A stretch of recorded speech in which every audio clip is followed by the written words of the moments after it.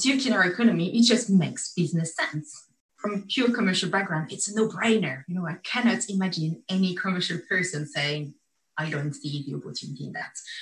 We see that the why we need sustainability, why we need to focus on that is not the discussion anymore. The discussion is around the how.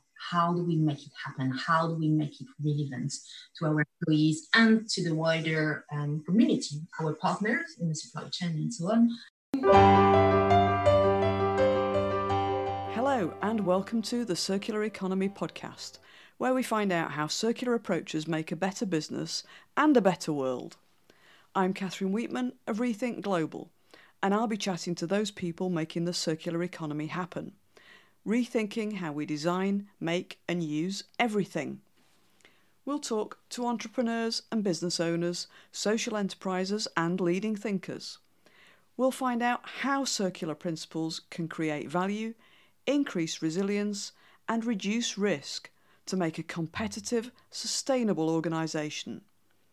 You'll find the show notes and links at www.circulareconomypodcast.com, where you can subscribe to updates and useful resources.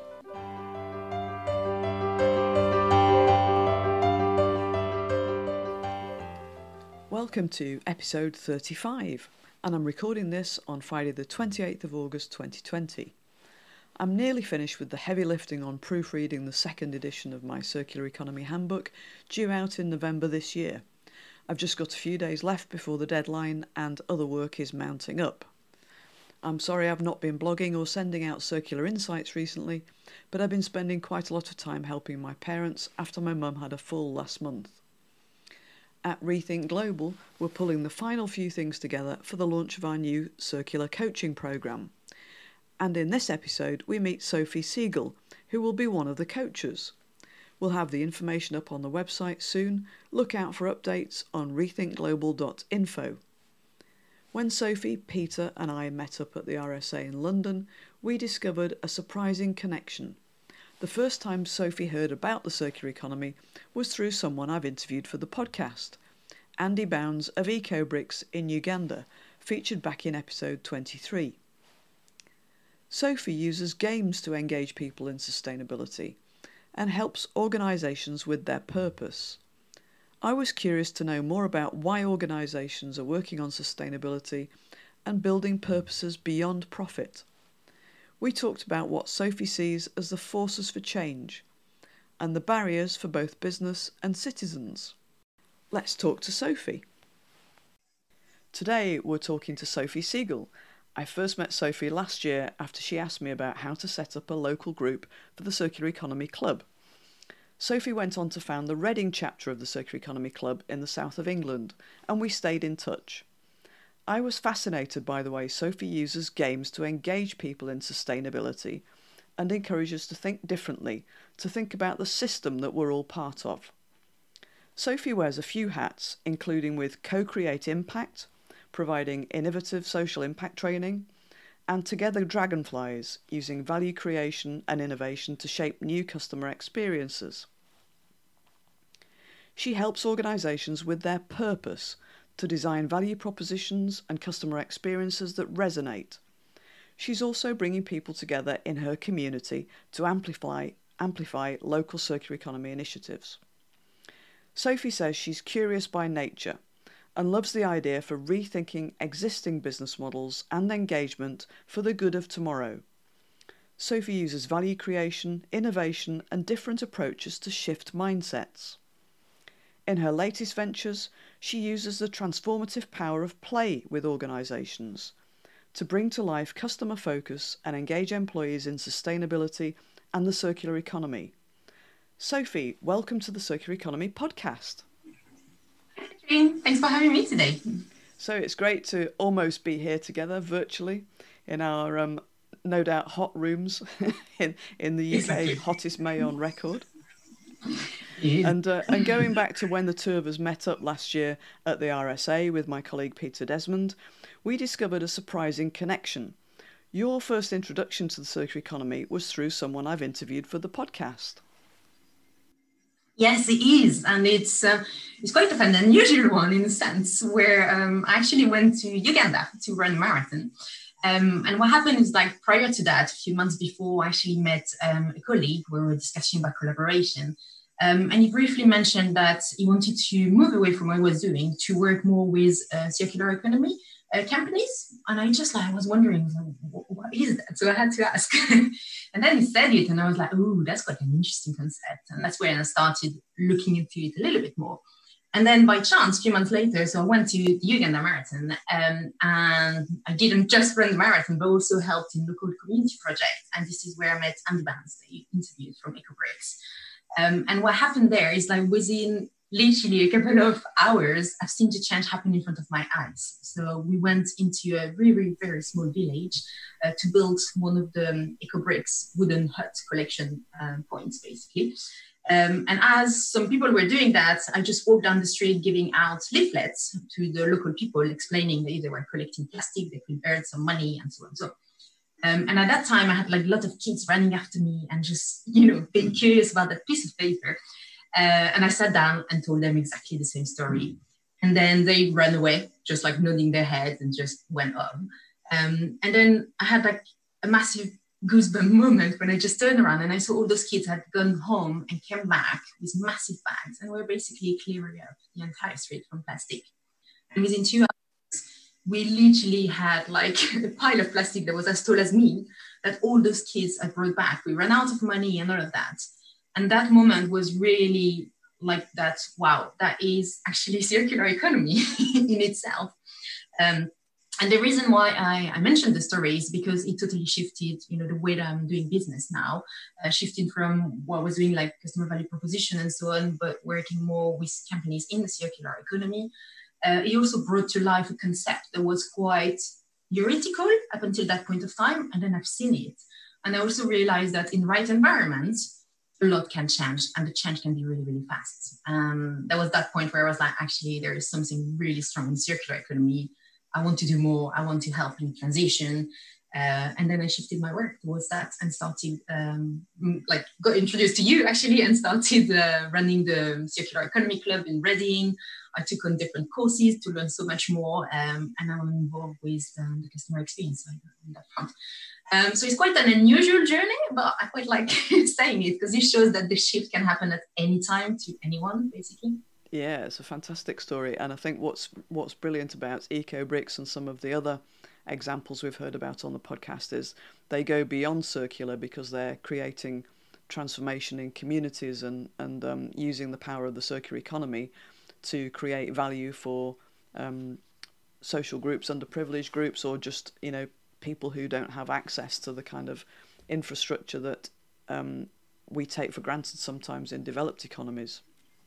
So it's brilliant. 100% agree. Mm-hmm. And I'm curious to know more about why organisations are working on sustainability and building a purpose beyond profit.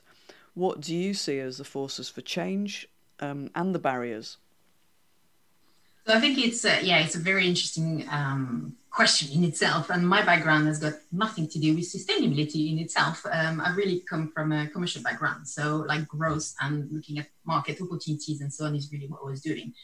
And up until that wow moment I had, sustainability was very much like a green initiative or CSR or, ticking the box exercises. And I still think that in many cases, it is how it is perceived. I'm not saying this is what it is, but it's how it is perceived by many people within organizations. And this is when I think like the circular economy, it just makes business sense. And in that case, because it makes business sense, it can push on growth, basically, as well as protecting the planet and bringing the people together. I think this is, for me, where sustainability becomes more, like even more meaningful, and you can engage more people around that. So in terms of some of the forces, yes, it's the meaning that there is. For me, coming from a commercial background, is that it boosted literally all the commercial metrics.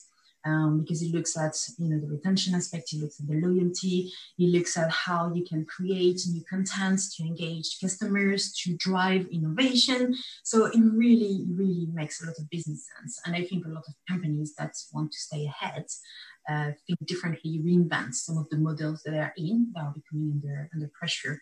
I think all of those are really major forces.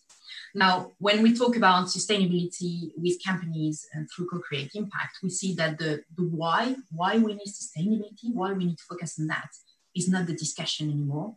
The discussion is around the how. How do we make it happen? How do we make it relevant to our employees and to the wider community, our partners in the supply chain and so on, as well as our employees? So I think this is one of those. And when we look at the forces, from pure commercial background, it's a no-brainer. I cannot imagine any commercial person saying, I don't see the opportunity in that. So I think that's really one of the forces that is happening. And COVID has actually shown a lot of broken down things in our systems and the way the organizations are working. So I think those are really the main forces for me. And then you've asked about some of the barriers. And I was thinking about this one the other day, and I think I probably would flag two. I would say one, but two, actually. So the first one is around the barrier of knowledge. And that's something that I see a lot in consumer communication as well. Two aspects. One, the commercial people and people within the organization are not yet enough aware about what circular economy means, for example, and how that can help them achieve a more sustainable business model. So I think there is quite a fair bit that needs to be done there just to broaden the concept and make everyone aware about that. So it's a lack of knowledge that we need to bring to organization. And the second one is almost the opposite. It's like when you're into it, the challenge is that it sounds so obvious that maybe we explain it on a too high level or too much in depth and so on, and we lose our customers into that. So it's really trying to break down our knowledge and go back to almost like a basic level so that we can take people on a journey, because ultimately it is a journey for everyone to go through. So sorry, just to make sure I heard that properly. For the second barrier, you think it sounds too complicated?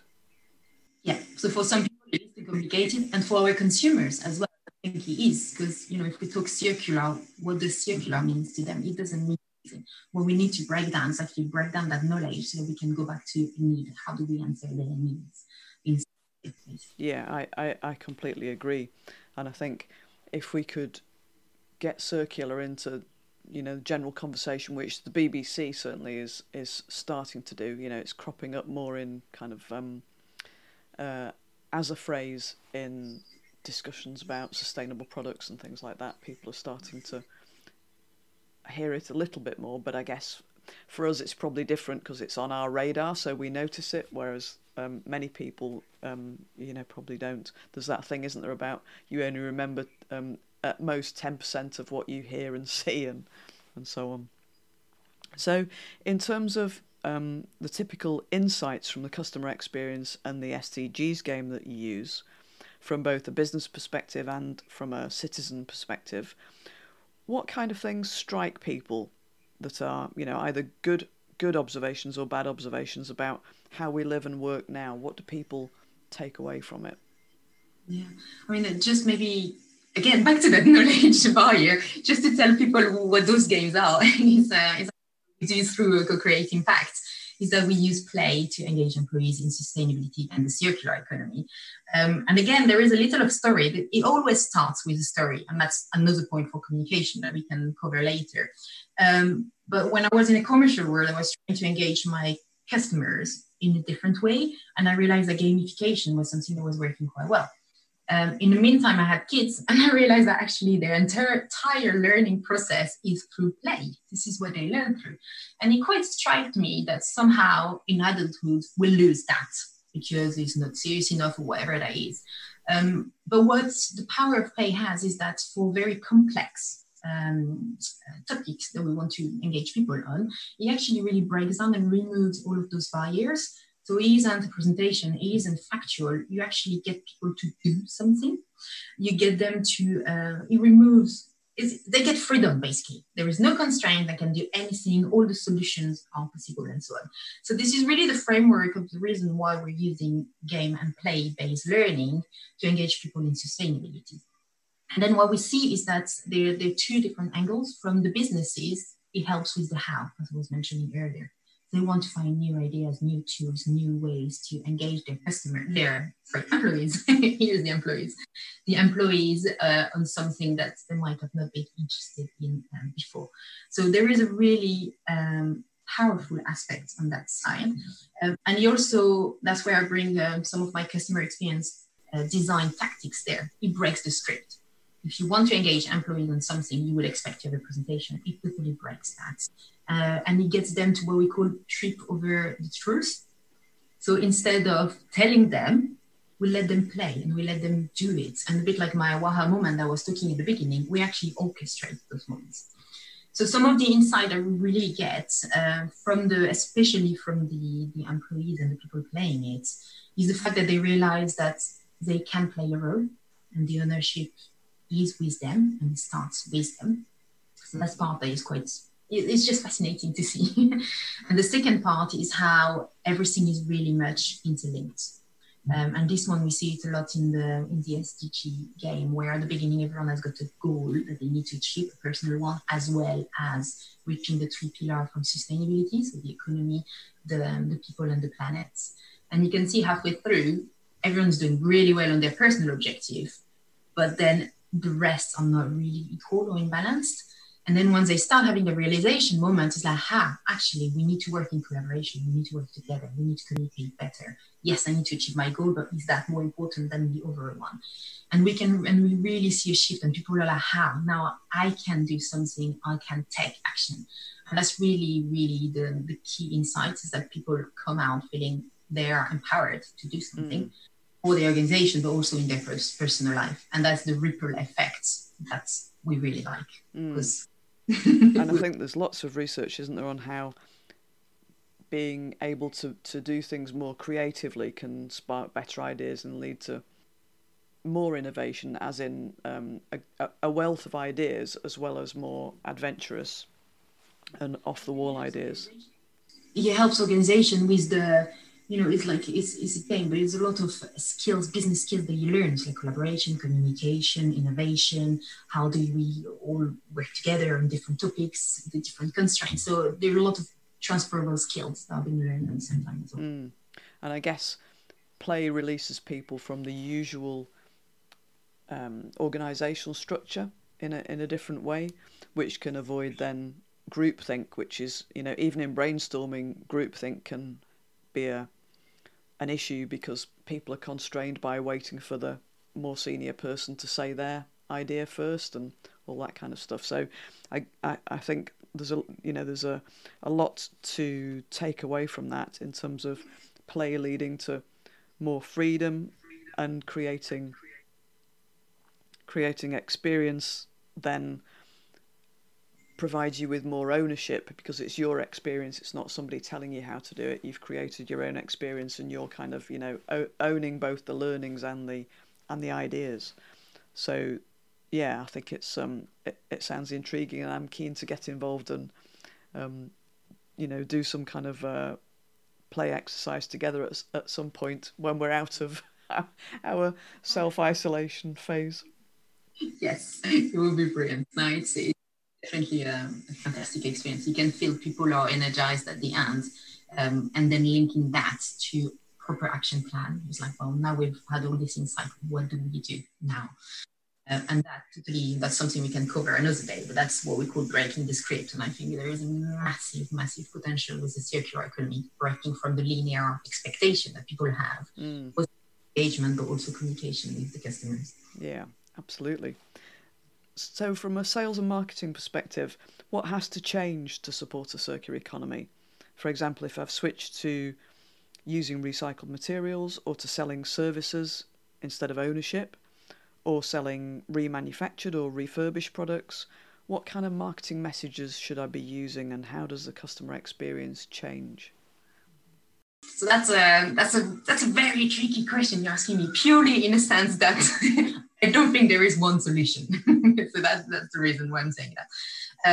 So I think it really is about looking at where we are at. There's no one size fits all, but something that I'm convinced about is that if we want customers to switch from linear solutions, as we call them, in between us, to circular solutions, I think experiences are absolutely critical. It needs to be as convenient, as easy, as on the go as the solution that they're used to.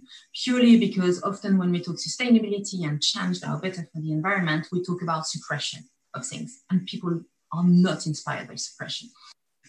So that's the first part, is that in terms of what we deliver, we need to make sure that this is at least the same or even better. And I think we can because of what circular economy is all about.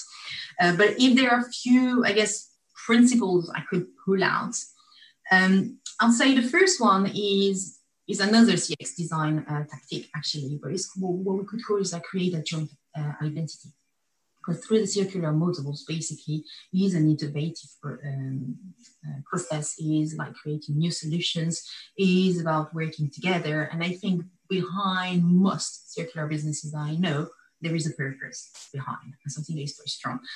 So I think we shouldn't be afraid about voicing that and bringing that purpose to life and communicating it to the customers and making sure that we create an identity that people can refer to. So actually, when I buy that or when I use this service, that means something about me, and I also believe in the company. So I think creating a brand story, the brand story, and the reason why we're here, and communicating that, I think is really, really important, and probably the first one. And there are some great examples. Everyone would have heard about Patagonia, but they're doing a really good job in terms of pushing that brand aspect, but also making repair cool. It's like all the recrafted and the care and repair. So they're using words that are really get the people close to it and can relate to people. Sorry, what was the example that you gave? Patagonia. Oh, Patagonia, yeah, my favorite, yeah. my favorite brand. One of the, yeah, exactly. But so there's that, and there's another one. It's actually a linear example, but I think we can learn about what they're doing. Is Naked Wine, and I guess it's probably a great example for me during COVID, where I've used them quite a bit. They've done that, I think, is quite interesting. Is that instead of having a loyalty program, they've actually created, you become an angel from the brand. So you get that identity. And what you do is that you give you put basically a subscription model. You put some money every month into an account, and then you can use that for your wine. And what it does is actually it pushes investment into small vineyards that couldn't produce otherwise. So I think there is something really interesting in that, in terms of how you push loyalty, you lock the customers, but you create an identity. And I think it's something that can be replicated to the circular economy model quite well. Yeah, it kind of fits with Seth Godin's thoughts on creating a tribe or a movement. And I guess it also fits well with some of the circular economy community inspired projects, community interest companies and social enterprises and so on.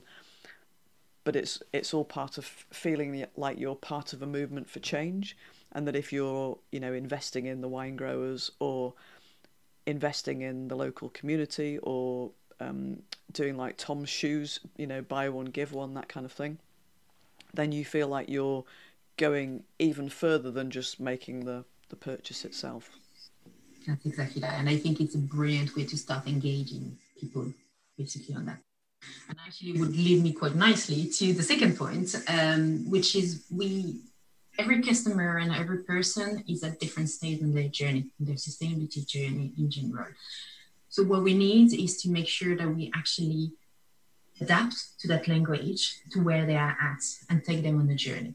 So I quite like for this one to refer to the circular economy butterfly diagram, where you've got all the different loops. And what's interesting is that if we look at it from business perspective, we know that the smaller loops are the ones where you get the higher value, so the repair, the sharing, and so on. And the last one is actually the recycling one, because the value is the smallest one. Now, we know from a business perspective that's that, and we want to try to keep the loops as small as we can. But if we look at it from a consumer perspective and where they are at today, the recycling one is probably the one that is more prominent today, because they're aware of it, they feel that they can do something, and so on. So maybe starting using from recycled materials and so on can start taking the customers on their journey with you, and then walking backwards, if I can say, almost through those loops. And there really are quite a few customer experience concepts that we can use here. You've got like one that is called the customer journey mapping. So you're looking at the relationship that you've got and what are the steps that they're doing with your brands. And I quite like putting in parallel this one with those loops and where they're at today. And then starting slowly but surely drip feeding the information to make them more aware, educate them about what circular is without talking about circular models, if that makes sense. And then pushing the information at the relevant time. So, for example, if we take a repair example, like a product that you want to repair and so on, when you buy it, you don't want to say, oh, we can do everything for you to repair, because you want to buy something that you know is going to last. But if you start being in that mindset at a later stage, it will be really important and relevant to make that experience as easy as you can, basically.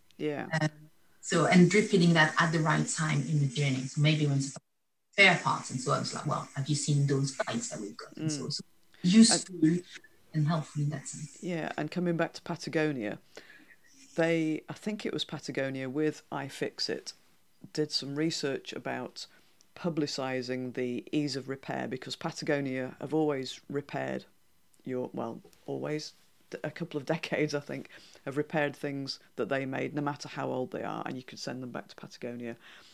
And when they wanted to partner with iFixit to make it so that customers could also repair their own kit if they wanted to, and to get iFixit to script all the repair processes and put those online, they were worried that making a big thing about the repairability of the garments might put people off, just as you said, that it, does it imply that this is going to break, so here's how to fix it?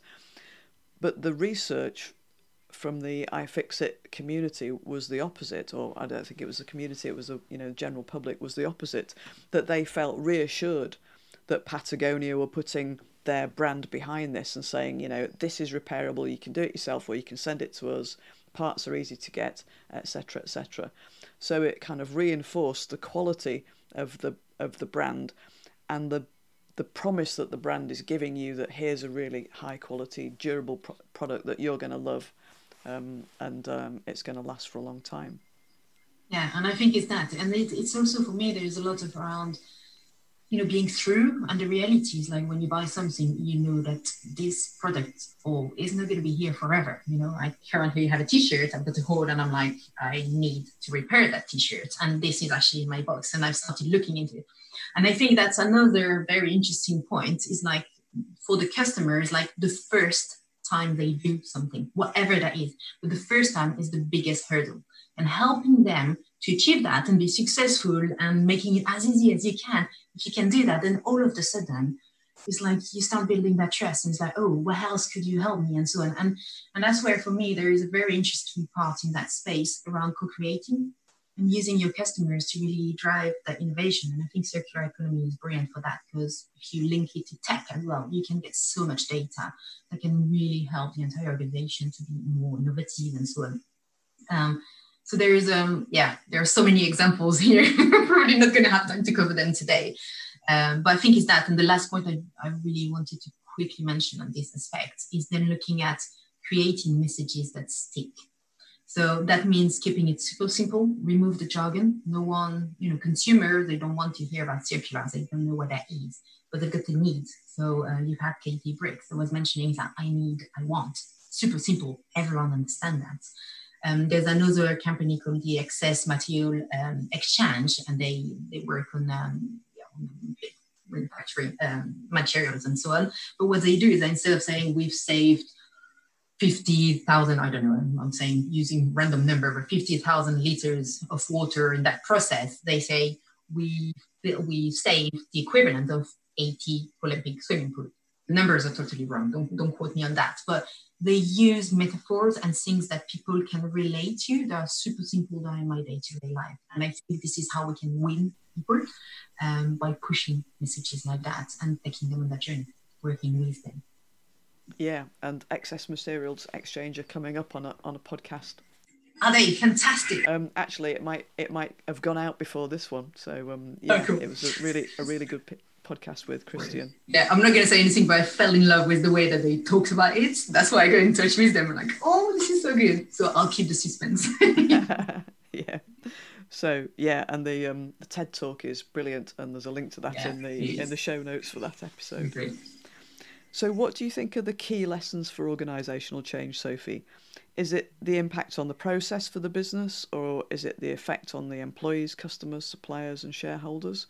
What's the biggest lever that you can pull?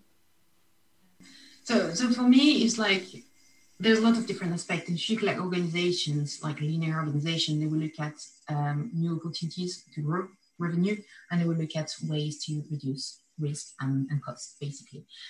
So coming from that commercial background, for me, the biggest part is the commercial aspect. And I think what's great about that, it is a massive enabler. And what you can do is that I think by doing little steps, because it's quite complex, it can be very big, and we're talking about system, which is quite draining for companies, like, where do I start? But if we can do little steps and start building on the momentum and those changes, I think this is where we've got the biggest chance to succeed. So like all the different ownership models, all the customer value that is being created, I think is the one that can enable short-term growth, that can really enable more within the organization. And I guess just another couple of thoughts on this one. There is another concept that is called the customer success, and that's a slight change of mindset to say I'm not looking at my organization's success, but I'm looking at my customer success and how all the interactions that I've got with my company is enabling that. And I think it's a slight shift, but it's quite a significant one. And I think if we couple that with a circular concept and so on, and taking those people on the journey, as I mentioned before, I think this is something that can truly differentiate organization and get them to like grow even faster, even bigger, be more resilient, and protect the planet at the same time. And I think that's the beauty, is that isn't one where it's not one or anymore. It's actually one that can be one and the other one. And that's, I think, where the biggest opportunity is. Yeah, fantastic. And I think, the views on growth are interesting at the moment, and there's a lot to talk about degrowth and so on. And I know Patagonia struggled with that for a while, that they were getting bigger. Was that even worse for the planet? And as long as the companies doing the right thing are growing at the expense of those doing the wrong thing, then that kind of seems to be a better way forward, doesn't it? Mm-hmm. But obviously, we can't grow forever with a planet of finite resources and finite living systems. Sophie, you've been exploring the circular economy for a while now. Is there anybody that you'd recommend as a future guest for the podcast? Yeah, there's one company that I really like because we were talking about marketing messages as well as what they're doing, is Toast Ale. Yeah, so I really like them for a number of different reasons. One, they used waste bread from supermarkets to make their beer. I love the marketing they've done around it, like raise a toast. It's just like the double meaning, but it's super simple. People, it's fun. People can relate to it. And back to that customer success aspect I was mentioning about, I think they've done something really cool during COVID at the beginning, where they were like, teams were going remote, and people were looking, how can I engage my team? I've never done that before, blah, blah, blah. And what they've done is actually they've raised their hand on saying, actually send them a case of ale, and at 5 p.m. on Friday or whenever that is, just all raise a toast to it.